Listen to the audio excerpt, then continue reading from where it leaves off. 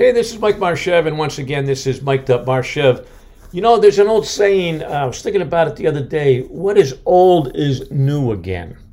And I think in this day and age of technology and things are changing so quickly, there's a tendency for all of us to be looking for that next magic pill, the answer, the solution. We're banging our heads up against the wall, things aren't working, and so we're saying, what's new? What can I try that I've never tried before? And I think that the answer may be found in a different direction. And I think we have to rewind the clock and go back to what I call the basics, or let's start from the beginning. Let's go to the fundamentals. Let's go to the skills that got us to where we are. And yes, maybe there's a lull in the action, but I think rather than trying to go to some grandiose new marketing scheme, it makes sense to go back and try the tried and true once again. And that brings me back to the basics and the fundamentals. Now, that being said, years ago, and you'll see on this tape I'm going to share with you the reference to cassettes. That shows you how old this tape is. But to show you how things do not change, I'm going to play today an interview I had with a friend of mine, Larry Finkelstein, very, very successful businessman who has had daily sales meetings with his sales team in this one particular company at the time. And I called him up and I said, Larry, share some information with me. People are tired of hearing it from me. Maybe if they hear it from somebody else, it might sink in. And what he shared with me years ago holds true today. And that's why I think it's time well spent to share with you Larry's comments, if you will, his opinions on today's Mic'd Up Marshev. The guy knows what he's talking about, and you'll see his enthusiasm for what he's talking about comes out loud and clear. So let me go to the tape and play an interview I had with Larry Finkelstein some years ago, and we're going to talk about database marketing, differentiating yourself, the importance of appearing different to your clients. He touches on niche marketing, and I think you're going to enjoy this little segment. So here we go, me interviewing Larry Finkelstein. I took a drive down to Howell, New Jersey to interview a friend of mine, Larry Finkelstein, who is the Vice President of Marketing at Metro Marketing. Over the years, Larry has bought and sold a number of companies. He makes them successful and then sells them and then moves on to another company. Who better to interview on the topic of sales meetings? Now, Larry meets with his sales team every single morning at 8:45, and I wanted to find out what some of the topics were that Larry discussed with his group.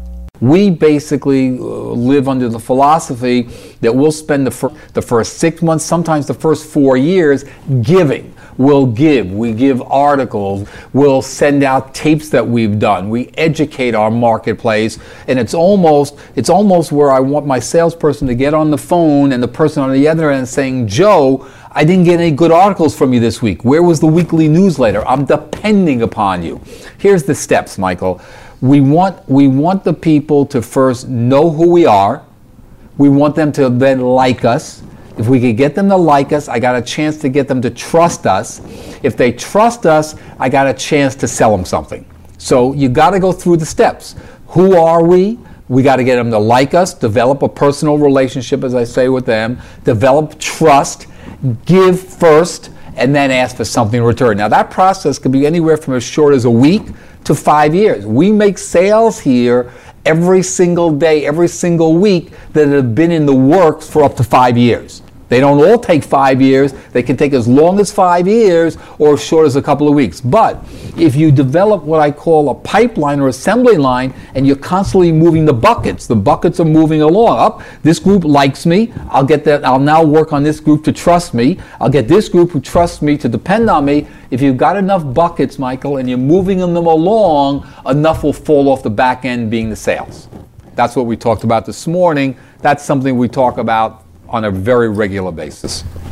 And Larry, how do you get that first domino to fall? How do you first make an appearance in front of a person before they go into the A to D category? Okay, well the first thing you need to do is create the database. Am I talking to the right person? Okay, am I talking to the person who can sign the check and make the decisions? That's one of the hardest things that I've had to teach new salespeople. They'll get on the phone and just chat away at a secretary. Yes, you want to be friendly to the secretary or the office manager, but I say, is that person signing the check? Is that the decision maker? So if that's not the decision maker, no, you don't want to be rude to the gatekeeper, but on the other hand, you don't want to be spending 80% of your time making your presentation to that person. So you first need to be building a database. Do I have the right person's name, spelling of their name, their title, the company, their phone number, their fax number, email address if I can get that? That's building that database. That's the very first thing you do. That you do before you even make that first phone call. Before you even put them on what I call that conveyor belt. The conveyor belt starts from, okay, here is someone who I know exists but doesn't even know I exist. When they come to the end of the conveyor belt is when they sign that contract. Is your first contact a telephone call? The first contact is usually, as I say, a phone call. Absolutely yes, and it's just an introduction. Hi Joe, my name is Mary, here's what we do. We work for people like you all the time.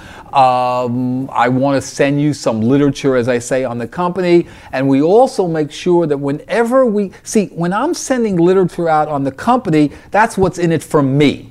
We're always including something of what's in it for them. So it will be one of the 8 or 9 cassette tapes that I've put together that will help them improve their business. It may be an article from a newspaper. We're constantly, as a group, clipping articles from the Daily Wall Street Journal or the New York Times, or a lot of periodicals that I know 99% of our clients or potential clients never read. We're constantly clipping them, passing them around, and using them as an opportunity to jot off a note and send either on a daily, weekly, or monthly basis. You mentioned the audio cassette, which I've always thought was a good idea, and I know that you send out audio cassettes now of previously taped programs. Could you tell me a little bit about how that works? Sure. As an example, we have 2 types of cassettes. This cassette that we send out the most are basically, again, cassettes that are industry specific. One industry that we do a lot of work in, $3 to $4 million a year, is in the medical field, working with chiropractors. So we've put together a whole series of tapes helping chiropractors grow their practice, not necessarily using us. Just, how to place a better ad in the Yellow Pages, even though I don't sell Yellow Page ads. How to hire the right office manager, even though I'm not an employment agency. So we want to become the resource material room for a chiropractor. When a chiropractor, to use that as an example, has any question about his practice, he's going to come to us. Can we be of help to him? Have we produced a tape? Do we have any additional information? If I can build that trust factor, if I can have that person become dependent upon me as resource material, he will be much more receptive to talking to us about what we actually sell.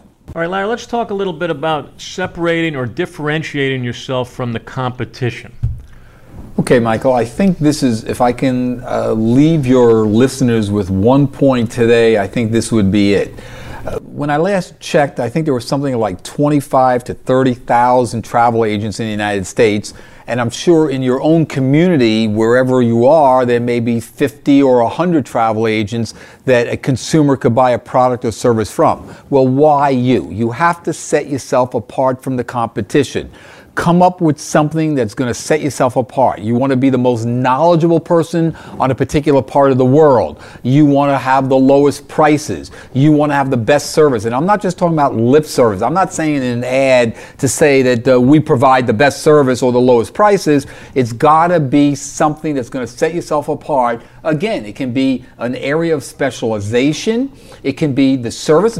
Maybe you'll be the only travel agency that's open on Sundays, open in the middle of the night.